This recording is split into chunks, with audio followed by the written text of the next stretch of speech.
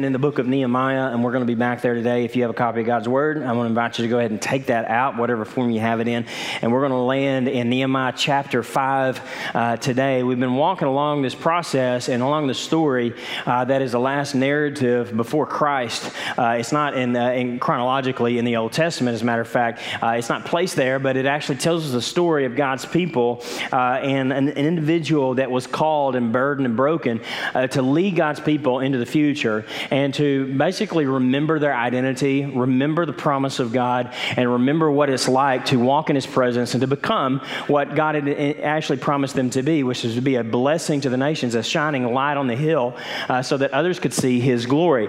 And as we walked along that trek, they've experienced a lot of different things. I mean, it went from the initial stages of, a guy, Nehemiah, living in anonymity and as a cupbearer to the king. You get him going along and boldly asking, making a request to be able to get an endorsement to actually go do this thing of rebuilding the wall that had been torn down for over 100 years around Jerusalem. He travels the distance, gets all the resources, then he surveys the wall. He goes before the people. He brings everybody together. He casts a compelling vision. They go to work on the wall where we talked about last week, and everybody's got their section of the wall, and then they begin to be ridiculed, and the death threats come. The wall gets to half its height, and the energy of the laborers are giving out. And through all those things, it seemed like every time a challenge came in front of them, they met the challenge, and God met the challenge through them. It's just an unbelievable story. It's one of my favorite stories, and with every turn, it seems like something is threatening the work of God through His people and the threatening of the building of the wall. And when you get to Nehemiah chapter 5, you actually get another one of those threats, but it's a little different than the other threats. I mean, I call it this thing that I've experienced is in a lot of areas of my life, it's just this drift that happens. It's this drift. I've experienced it personally in my life at times, at different stages, at different ages of my life where I've wanted some things to change. I've made promises to myself and to God and perhaps others. Hey, I want to be different about this. I want to do some things differently. I want to live differently. I want to live for more. I want to live for God in a certain area of my life or in a certain circumstance, and I make those promises, but I've experienced this thing I call the drift, where maybe it's a few weeks, sometimes it may be a couple months, or maybe it's a few years that you wake up and you're like, man, whatever happened to that vision? Whatever happened to all those promises I made? I thought I would be in a different spot than I am right now. Maybe you're in your 30s and you're experiencing that, 40s, you experience that, 50s, you experience that personally. We all experience those things. We make commitments, we make promises, we have goals and dreams, aspirations, even for really good things with God. But we all battle this drift, this gravitational pull that we experience where we never gravitate toward vision. We always get pulled and drift away from vision and drift toward chaos. We put plans in place. We rather rarely implement them, or at least for very long. They're really hard to keep. But I've also experienced that in parenting. Parenting, if you've ever just cleaned house, or tried to clean house with kids, you clean the house up and 20 minutes later you walk back in, you're like, what in the world happened? It looked like somebody vomited toys everywhere or something like that, or actual vomit. Sometimes, as some would say, you walk back in, it's like, man, we keep trying to put this together. We try to raise our kids a certain way. We said we're going to invest in them this way. We did the baby dedication. We got them to church, but somehow along the path, drift happened. We drifted into chaos, and we wake up sometimes in teenage years and college years, and we look back at our kids and our family, and we're like, man, I thought we would be this kind of family. And I don't know how to go back and turn back the clock, but it seems like I've lost vision. It seems like I've lost our way. But not just individuals, not just families. I think we see it in church a lot. I mean, churches very rarely start with saying, man, we want to be a place where people can just come and gossip about one another. We want a place that we don't really want to go to on Sundays. We want to build a place where nobody gets changed, no life change ever happens. We want to get a place where nobody ever hears the gospel. Nobody ever starts that way. And, in the beginning stages, you start with these big aspirations. Man, if God's going to move, we're excited about it. We can get everybody together around the vision. But sometimes a year goes by, or perhaps a few decades, and the church goes dormant. They've drifted from the vision. Good intention, big vision, but big drift. And they drift into chaos, and oftentimes they become a place where it becomes decades and they don't see one person's life change, and they wonder why they exist, and the church begins to decline. If you've ever been a part of that as an individual, as a family, or maybe that's been your experience in church, and that's why you're like, hey, that's why I don't even go to church. I'm just visiting today just to, because somebody invited me, but that's why I don't even get involved in that kind of stuff. It's because of that drift you're talking about. It's loss of vision, a loss of way. Well, if you've ever experienced that on any level, that's what Nehemiah chapter 5 is going to represent for us today. Big vision, big threats on the outside, big obstacles, continually meeting those things, these external threats. But along the way, what seems to be subversive and insidious among the people of God is this little small thing that begins to grow. And it was not an external threat, it was actually an internal threat. And the ironic thing, out of all the things that they had faced, that were out of their control, it seems, this is actually the one thing that was within their control. This was the one thing that actually was the greatest threat, and it was actually something that they could actually change about themselves, that God could actually do in them. And while they were diverted and distracted by all the external things, the enemy did what he so oftentimes does, is he came and he planted a seed that became the greatest threat to stop the building of the wall and the building of the presence of God in his people. So if you've ever experienced that, we're going to walk along and we're going to see where it began to surface in the people of God. And then hopefully extrapolate or draw some principles out that will help us to see in our life how we can get back on track when we drift, and what God could do in a group of people that actually turns back and takes responsibility for the vision that he's given them. Watch what way it's revealed in Nehemiah chapter 5, verse 1. You begin to see the first hint of the problem. Now the men and their wives raised a great outcry against their fellow Jews. Now, it doesn't seem like much because, people argue about things, and there's interpersonal relationships that are often riddled with strife anytime you get a large group of people together. And this was a big operation. This is a big wall. You got different families, different sections, 7 gates, all this rubble. But something was going on here that it gets the attention in the inerrant word of God to be mentioned in the memoirs of Nehemiah, that he says, there was a moment when I heard the men and their wives raise a great outcry, and it was not against the things that you would think. It was not against the obstacles I just mentioned. The death threats, they met those. They went back to back, and they carried sword and shield and hammer and nails, and they put the beams, the bolts, and the bars in place, and they fought for one another. It wasn't even their energy level that would seem like a great threat, because it just costs so much energy and time to invest in the things of God, it seems, and to really work and give yourself away on a time level and resource level to the work of God. But rather than pull back when they were tired, actually what they did, they doubled their efforts. Get that at your job when you go to your boss and say, man, I'm tired, I need a break. And he says, I tell you what, we're going to add 4 hours a day to your schedule. But that's what they did, and the wall kept getting built. It wasn't even the initial apathy that seemed like a really big distraction and obstacle that was an external thing. It was just present. They had been living in this situation for so long, and then to get them to recapture a vision, that seems hard enough. But that's not the problem in Nehemiah chapter 5. None of those things were enough to stop the building of the wall. But there was something that was happening, a complaint that had arisen, that was about to threaten an overall project, and it was the drift that was about to happen to erode not just the foundation of the wall as the wall was going up, but actually erode the foundation of what God was really trying to do, which was not build a physical structure at all. He was trying to rebuild his people. And as this begins to erode, even as the wall begins to go up, you begin to realize that this is not a problem long ago, but this is a problem for us today. What was the problem? Well, let's see the situation this way. Why did this outcry happen? You get to see it in verse 2. Some of them were saying, go back to verse 2, there we go. We and our sons and daughters are numerous. In order for us to eat and to stay alive, we must get grain. Others were saying, we're mortgaging our fields and our vineyards and our homes to get grain during the famine. Now, what has not been really talked about up until this point in Nehemiah chapter 5, there was a great famine in the land, and Nehemiah was coming in. He wasn't coming into the best of circumstances. I mean, things were not cruising along. There was a famine that had been going on. That meant that it's not like for us, I mean, on the way home, like, hey, you're going to run by Target? Yeah, I'll pick up something for lunch. I mean, this is not one of those things where you can just run by the supermarket. You had to plan and prepare for the future, and what that typically meant is you would store up grain and store up food.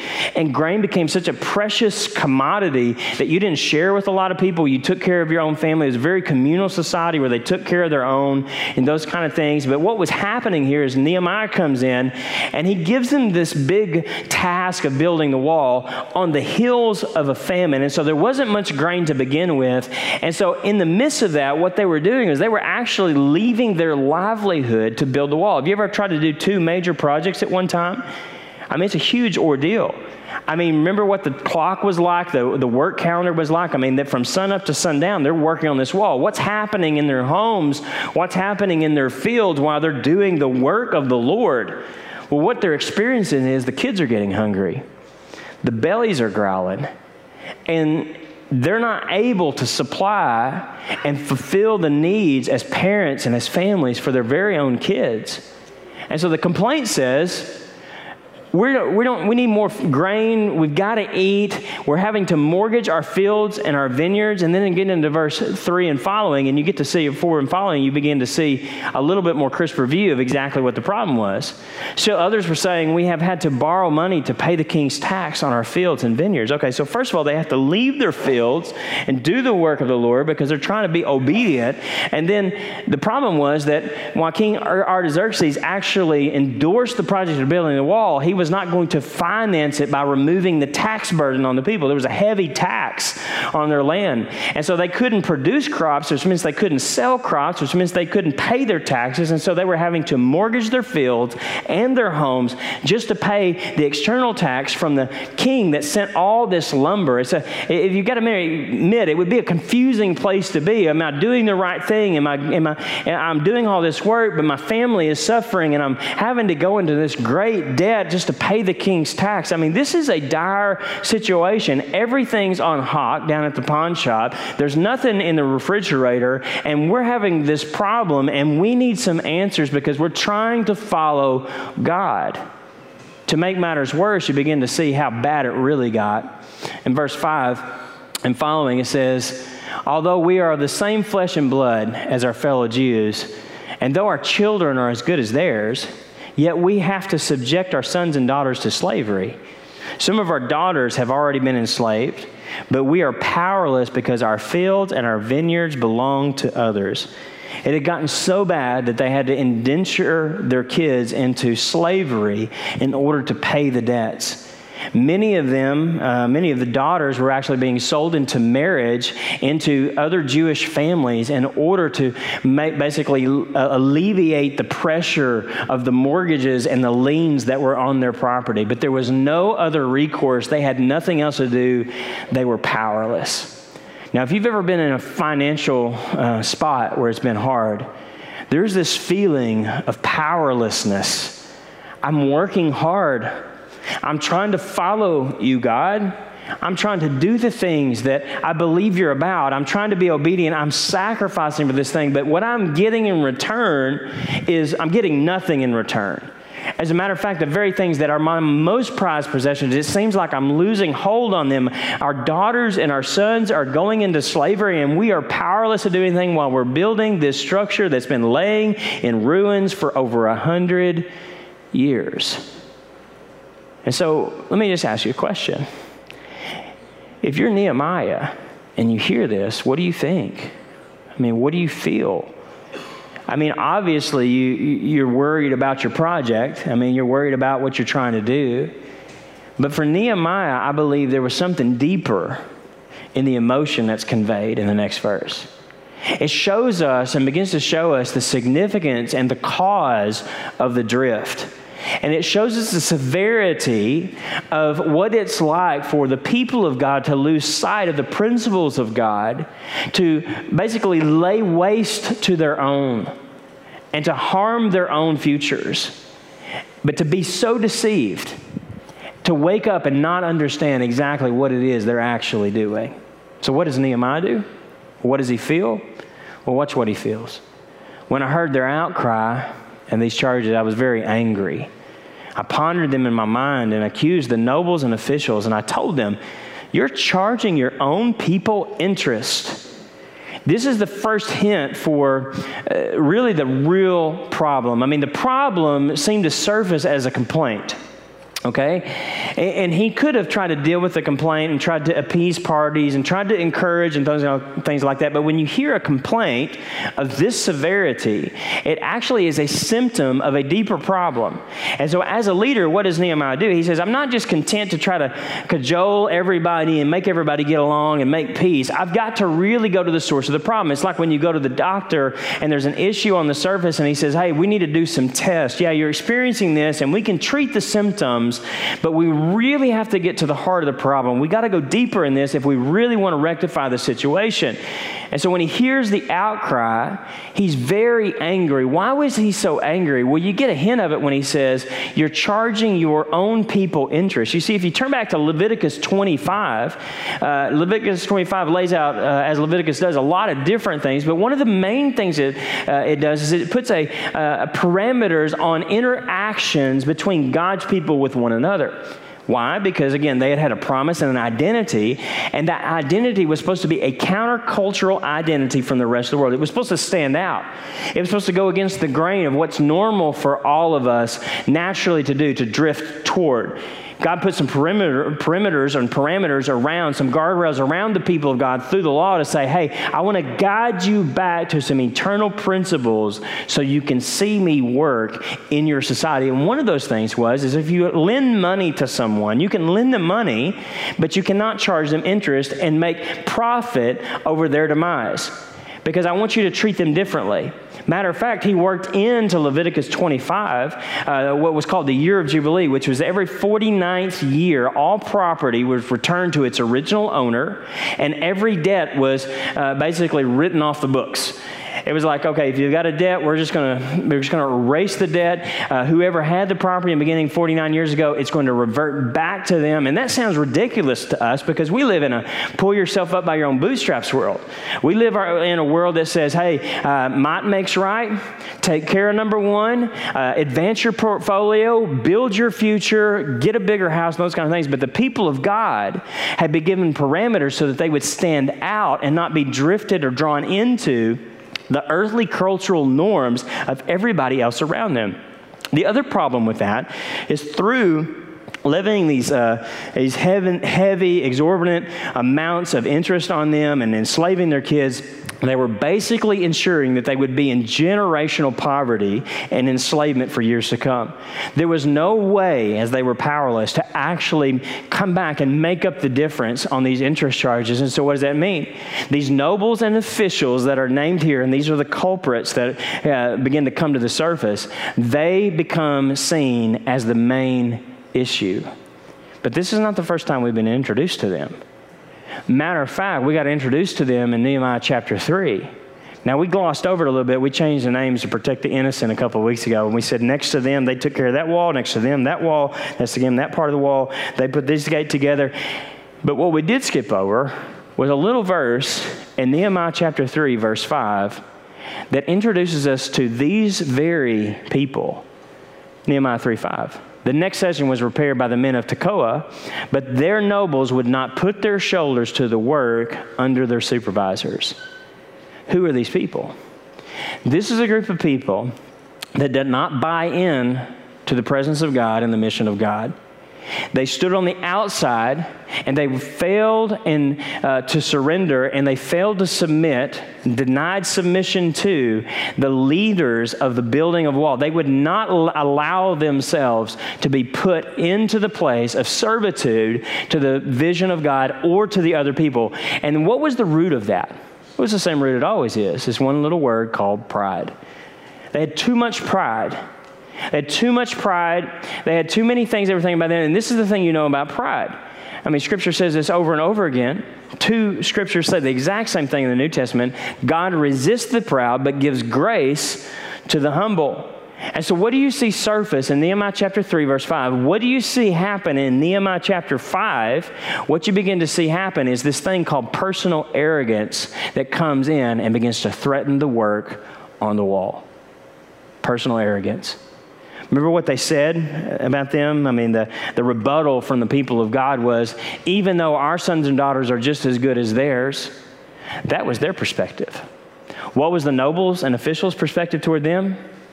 No, my kids are better. My family's more important.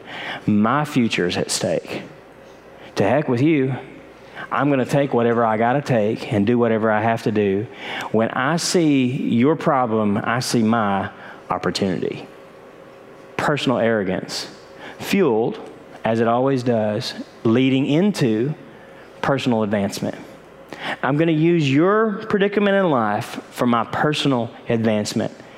It's such a narrow focus. Nehemiah's vision, as I said, was not really about the wall. It was about the people. And you really get to see it in Nehemiah chapter 5 because the focus in this whole passage is not actually about the wall. There's no talk really of the wall. There's only talk of the people because that's what God had been building all along, right? I mean, he'd been trying to bring back a national identity, a place where they were walking in God's presence and obeying his laws and seeing him work in their midst. It was not as much about the physical structure as it was about the spiritual structure he was building.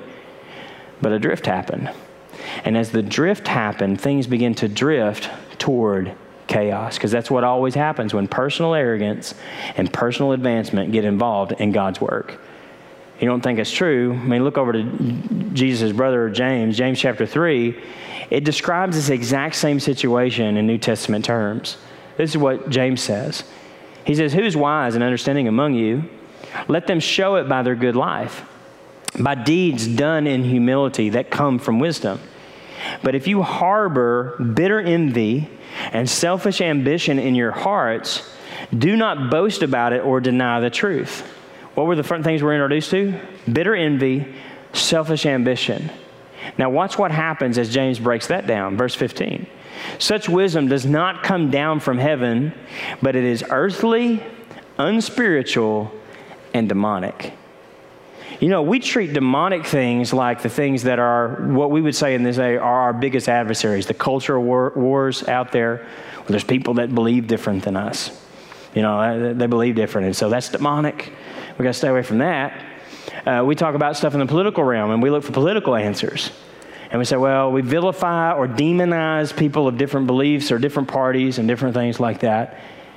But what we fail to miss oftentimes is that the most demonic things are not the outside things. Oftentimes the most demonic things are the things we've allowed to drift into our thinking, namely bitter envy and selfish ambition. He says if that's what you pursue, it is earthly, unspiritual, and at its core is a demonic idea. How so? Well, verse 16 tells us, watch what he says. "For where you have envy and selfish ambition, there you find disorder and every evil practice." What is envy? Envy is basically greed. It's basically, I want what I want for me. And you don't have to have a lot to have envy, and you can have a lot and have envy. It's always about the next thing. I have to have more. I have to have my feel. I've got to have my identity felt by something that I don't yet have. And so you push. This personal arrogance says, I need this. I deserve this. I want this. And it is always coupled with selfish ambition, which is personal advancement. I've got to have power. I've got to have position. I need people to look to me. I need to be the one that they run to. I don't want to be the borrower. I want to be the lender. And it's not for a good way. I want people to need me. You know, I want people to want to be me, and I want them to need me. And so what does he say? Where you have envy and you have selfish ambition, there you find disorder and every evil practice. What do you find? Chaos. The drift away from God's vision is always a drift toward disorder and chaos. If you've ever been in a church where there's been chaos, there's been two components that have taken place. There's been envy and there's been selfish ambition. And it could have been two parties, it could have been two groups, or it could have been a whole church and multiple people. If you've ever been in a business that was chaotic, probably most evidently what happened on your job site was there was envy and selfish ambition that became the competing terms with your existence. That's the way it works. In your family, there's a problem between you and your husband or you and your wife or you and your kids. What's the problem oftentimes? Envy and selfish ambition. And anytime those two things are prevalent, it is a formula for disorder and chaos. And it is a license in the mind of the holder of those two qualities for every evil practice. Everything that was once right or wrong is now gray. Everything becomes circumstantial and situational. It's whatever I can do to advance myself, to meet the urgent need that I have in front of me for my own personal advancement and my own personal benefit. And so if you boil that whole concept down, what was Nehemiah experiencing and what was James describing, you can boil it down to a little simple formula. Personal arrogance plus personal advancement always equals corporate chaos. Anytime it happens. And that's what was being experienced with the people of God in Nehemiah chapter 5. Envy, selfish ambition at the expense of others. Every evil practice, doesn't matter what you do as long as you're taking care of you. That's what was going on. So, what do you do? We said, what does he feel? Nehemiah feel, but the question is not just what does he feel, because you can be angry and be powerless, but what does he actually do? What do you do if you've drifted into this, or if your family's drifted in this, or your church or your business has drifted into this? Well, let's see what Nehemiah does to bring it right. Nehemiah chapter 5, I called together a large meeting to deal with them. And I said, as far as possible, we have bought back our fellow Jews who were sold to the Gentiles. What does he do? He brings everybody together. He calls the nobles and officials into the same room with the people that they've loaned the money to and put into slavery. And just as a side note, people say, well, okay, how do you know who ought to have in the room? Just as a rule of thumb, it's the circle of the meeting has to include the circle of the offense. Okay? And so he brings both parties into the room, and he doesn't just go to the nobles and say, hey, listen, guys, let up. I'm trying to build this wall over here. You can help me. Just don't charge so much interest. And he doesn't just go over here to the families and say, listen, just let's get this wall built and let me work on it, and I'll figure it out. Just kind of be patient with me. No, he says, we have to deal with this. Let's bring it in the room, and let's talk about all these things. And so he confronts the nobles and officials after seeking the Lord. And he says, we just brought all these guys back. And we didn't just bring them back. We bought them back. It cost money. We out of Babylonian captivity and Persian captivity, they just got home, getting settled. And here you are putting them back into slavery. Matter of fact, that's what he says in the next part of the verse. He says, now this, going to the next verse. It says, now you're selling your own people only for them to be sold back to us. They kept quiet because they could find nothing to say. Have you ever been confronted about something and you knew you were wrong and you were caught? I mean, you might have to go back to when you were a kid, or, it was on the job, or I don't know what happened in your life, but it's that moment when you know there's nothing else you can say. And you're standing in front of your accuser and you know they're right. You're standing in front of the people you hurt, and you know they're hurt and you caused it. And you're standing in your own flesh, and you have to answer the question, what have I become? What kind of person would do that to somebody else? And then you stand in front of God and you say to God, I don't know how I got there. These are your people and not my own. And you know that you've hurt the accuser, you've hurt the people, you've hurt God, and ultimately you've hurt yourself. What do you do? Well, you do what Nehemiah did. You close your mouth. I mean, what the guys did in Nehemiah's presence, you close your mouth because you have nothing left to say. And so what does he do? He doesn't let up. He pushes on the gas. In verse 9, he says this, I continued, what you're doing is not right. Shouldn't you walk in the fear of God to avoid the reproach of our Gentile enemies? Didn't we just get out of captivity that was caused by our own sinfulness and junk like this? What you're doing is not right, because what happens when envy and selfish ambition come in, right? Every disorder, every kind of evil deed becomes okay. Everything becomes fuzzy. Things you never would have done before or considered are okay now in your mind because you're clouded by your personal arrogance. You're clouded by your personal advancement. And so you get this chaos that's happening on, but it's not just out there, it's happening in here, and everything's fuzzy and you can't figure out what you're supposed to do. And so what does Nehemiah do is he does a very simple thing. He says, what you're doing is not right. Shouldn't you walk in fear of our God? And so when the drift has happened and chaos is ensuing, how do you get back? Is it enough just to sit there and say, I'm sorry? Have you ever had somebody say to you, they're sorry, but they said it like this, I'm sorry about the way that made you feel? You may experience that. And you're like, well, that's not an apology. Sorry for what? Well, I'm sorry that it hurt you. That's not an apology. I'm asking you to forgive me because I've done something wrong. That is an apology. So what does it take to return back and to actually continue to build the wall, but to build God's people back? It starts with one simple thing. As personal arrogance came in and personal advancement came in, it's really one simple thing: personal repentance. How are you going to turn the ship? Personal repentance. Repentance basically means I was going this way, and now I'm going to turn around and go the other way. I'm going to do things differently. So what were the things that make up the personal repentance that Nehemiah was calling for? It's the same thing that happens in our life today when you've drifted. The first thing is you have to recognize a standard. You have to recognize a standard. What did he say? What you're doing is not right. To acknowledge the fact that there is a right and there is a wrong, and you are on the wrong side of the equation.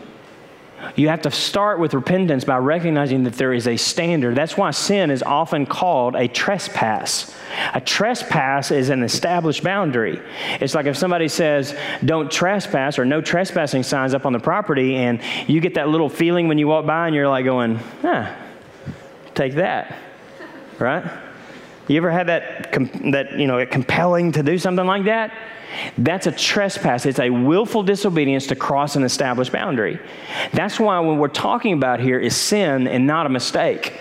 A mistake is when you trip because the floor is slippery, or because you couldn't see something and you made a mistake. It's like you fell into it. These guys didn't fall in the situation, and most situations that we are in are not ones we fell in.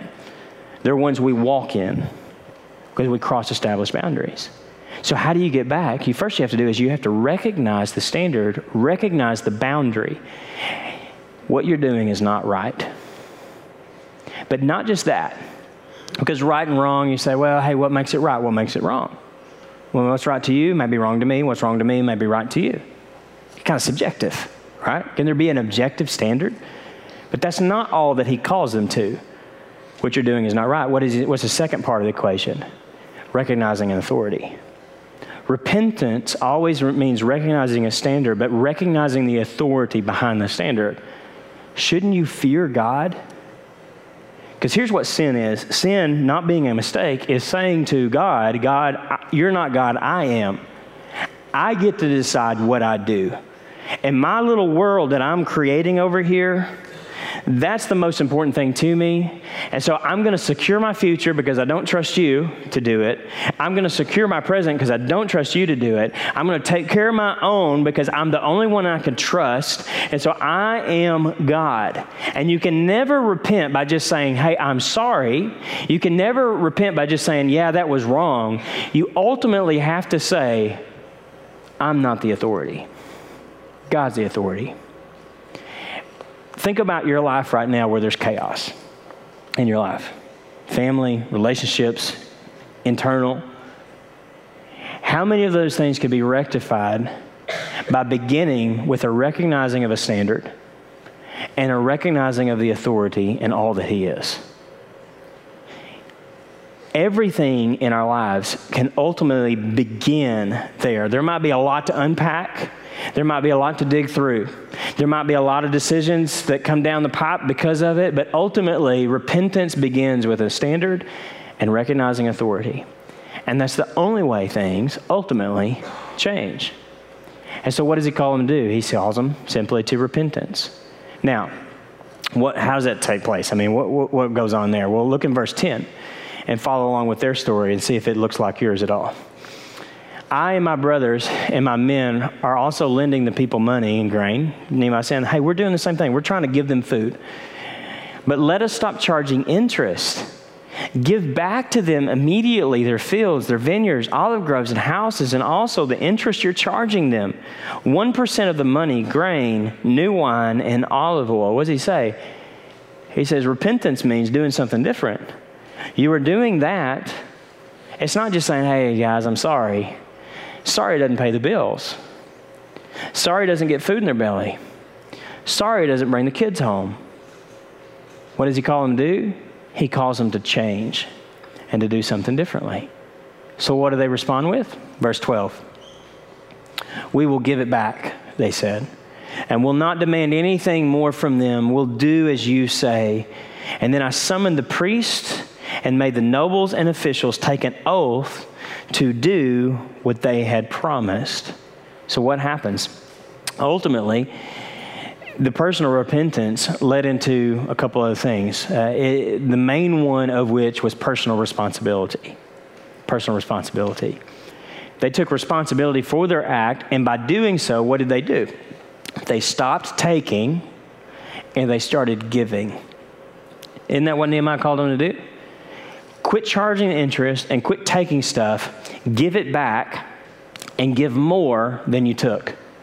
Start giving. I mean, isn't that the model of what repentance is? It's an action. It's not just, I'm sorry, I'm broken.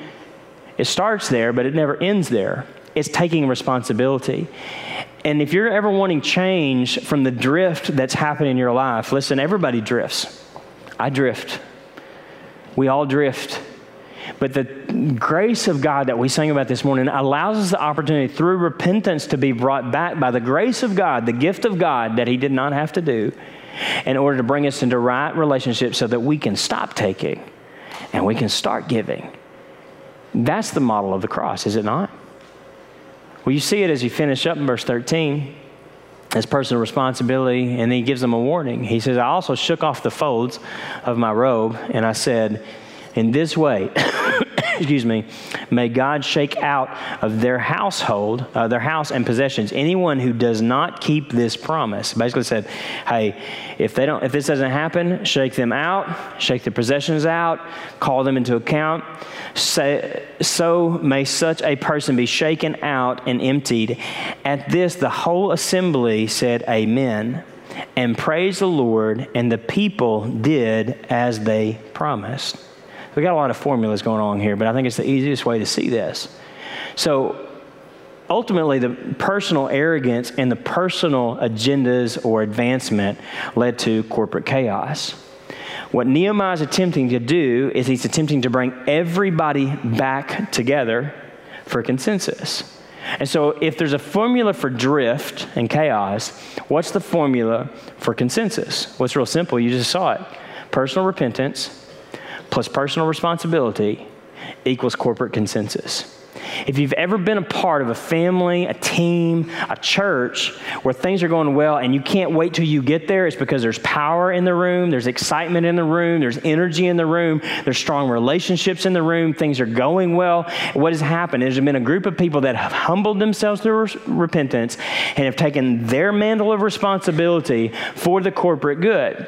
And when that happened, what happened in that case was this, is that at the end of the day, both the nobles and the officials and the ones that had everything taken from them, and Nehemiah himself, they all said amen together. What does amen mean? So be it. What you've said, hold us to. This is the glue for who we're supposed to be and what we're supposed to do as the people of God. And so if you boil it all down to its basic thing, what you begin to see is you can see a unified consensus people that's been brought about by the Holy Spirit through humility and repentance. Why? Because God resists the proud, but he gives grace to the humble. And so if that's true, then how do you know if a group is unified based on this passage? Well, very simply, the first sign of unity is generosity. The first sign of unity is generosity. Why? Because generosity is the decision point. When you look at what you have and you make the decision, is this only for me? Is my security in this? Is my trust in this? Is my position in this? Is my power in this? Is my future in this? Or is God giving this to me to become a blessing to somebody else so that I can trust Him with my future and not myself? When you're in a place like that, that's a magnetic place. That's what you see in Acts chapter 2 when they sold property and they brought it and laid it at the apostles' feet and they said, hey, distribute it however you will because we want to be a blessing with what we have. Any church that you've ever been a part of that was growing and thriving, it was because there was a group of people that were unified and the act of generosity was evident in the group of people. Why? Because it's a decision point between trust in me and personal advancement and personal arrogance and the greater good of what God's trying to do, where I move from building my kingdom to building His. So what's the first sign of disunity? Simply greed. Now, we don't like to use that word because none of us thinks we're greedy, right? Because some of us think, well, don't you have to have money to be greedy? And I don't seem to have a lot of it, you know? And it's not like adultery. Listen, if you're committing adultery, you know you're committing adultery. Can we just be honest, right? If you steal something from Walmart and you stick it in your pocket or your purse and you walk out to the parking lot with it, you know you're stealing. That's a black and white thing. You know, if you murder somebody, you know you do that. But greed is one of those things that it's hard to see in ourselves. I don't feel like I'm greedy most of the time. Most of the time, I feel like I'm trying to be responsible or I'm just trying to take care of me or something like that. But oftentimes, what I don't realize is envy has crept into my heart and I've drifted. And selfish ambition has crept into my heart and I've drifted. And I wake up and I realize that I'm seeing chaos in my life because I've tried to control my future myself. And the people around me are hurting. The family's hurting. The church is hurting. Extended family's hurting. People in the world are definitely hurting because God's people are living with a heart of greed rather than a heart of generosity. So what's the first sign? Generosity. What's the first sign of disunity? Greed. And when you get to the gospel is built on that very principle, is it not? Generosity is saying, I can take what I have and I can use it for me or I can lay it down.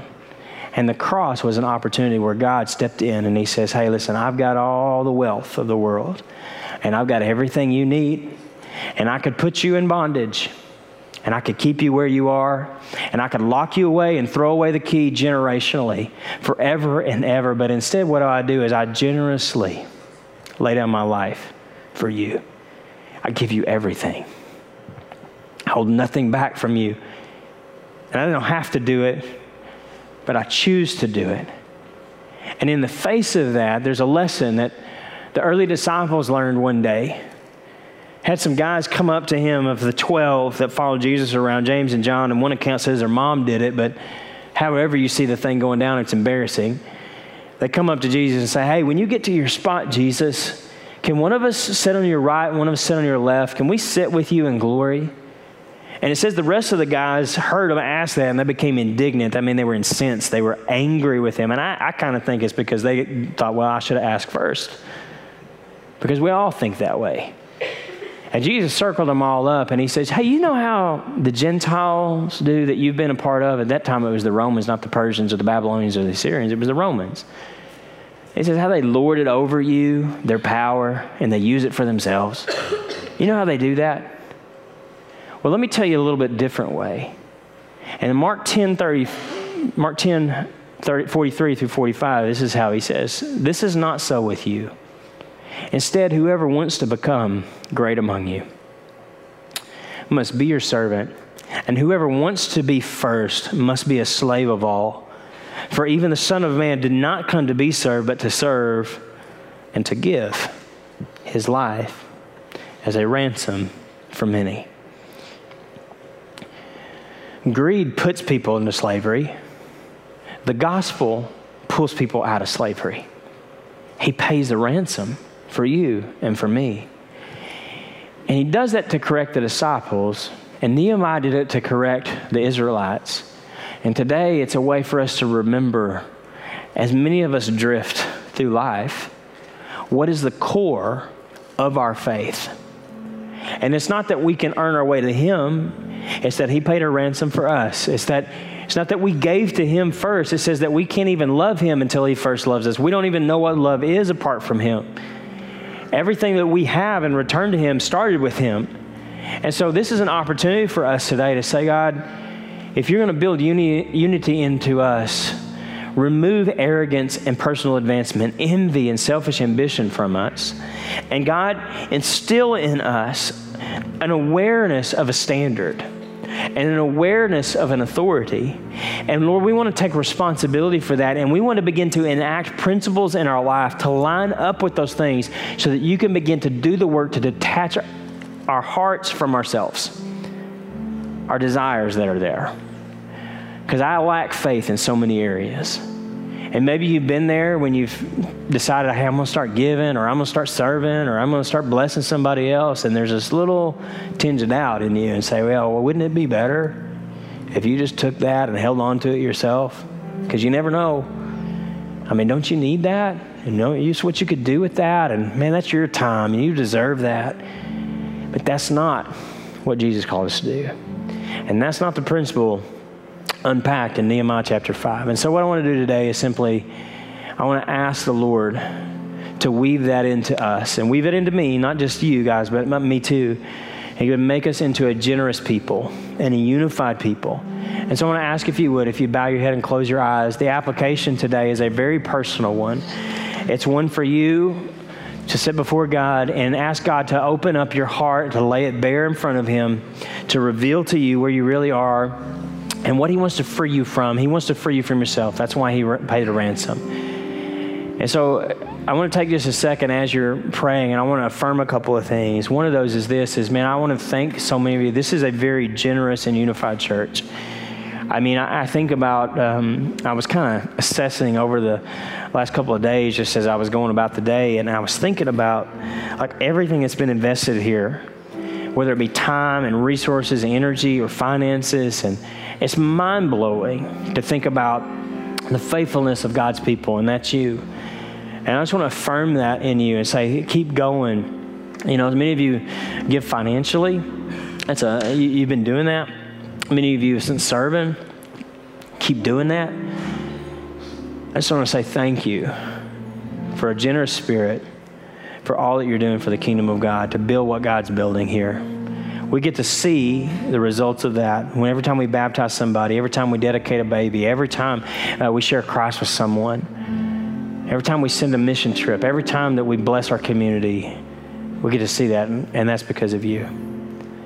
But for all of us, there's always a time to assess. And when I'm going to pray over all of us today and ask God to do that work in us. And at the end, just kind of like Nehemiah, in Nehemiah's day, I'm going to ask at the end, I'm going to call you to say amen with me. Every voice in the room, every person. It would be a way for us to say, so be it about us. So be it about our family here. This is who we want to be. You have our heart, God. You have our futures. You have our trust. So when I called for that, let's say amen together, but let's begin this way. Heavenly Father, we do thank you right now for that ransom that was paid by Christ. You certainly did not have to do that, but you chose to lay your life down. You became our sin so that we could become your righteousness. You welcomed us in when we should have been thrown out. You didn't give us what our sin deserved. And so because of that, God, we come to you as humble people, needy people, recognizing, God, our brokenness and the drift that we all feel that we're compelled to pull away and leads us to chaos in our lives. It pulls away from our intentions and our promises. It's our flesh. It's our broken spirit, God, but you come in and you give us a new heart. God, through your gospel, you make us new. All old has passed away. Everything's become new. And so we want to begin to walk in that identity if you've created us to be. Lord, we want to experience the freedom of not having to trust ourselves, but being able to trust you. God, we want to realize that there is a standard, God, that there is an authority in our life, and we want to walk in obedience to you, but we need your empowerment through your Spirit to do that. And we thank you for the Holy Spirit that resides in us and guides guides us to truth and convicts us of sin and binds us together so we could experience the mutual sharing of grace together. Our prayer, God, is that you would craft us into a generous people. Lord, not just that we would give money for the building of buildings and projects, but God, that we would build up your church, which is your people. And God, that you would call us to be the blessing, the conduit of blessing to this community and to the world. I pray, God, that you would make us into that and you would shore up the weaknesses in each of our lives so that we could become that. And we invite your presence to work powerfully through us today. Lord, in order to do that, we realize that all of us have to be transformed by your grace. And so I pray for the person in here that may not know you. I pray that right now you'd reveal yourself to them and you'd call them to yourself, God. And I pray, God, that you give them the courage to call out to you right now and repent of their sins and put their faith and trust in you as their Lord and Savior. And Lord, as your ransomed and redeemed people, we call us out to you, God. And collectively we say, and the people of God said, amen.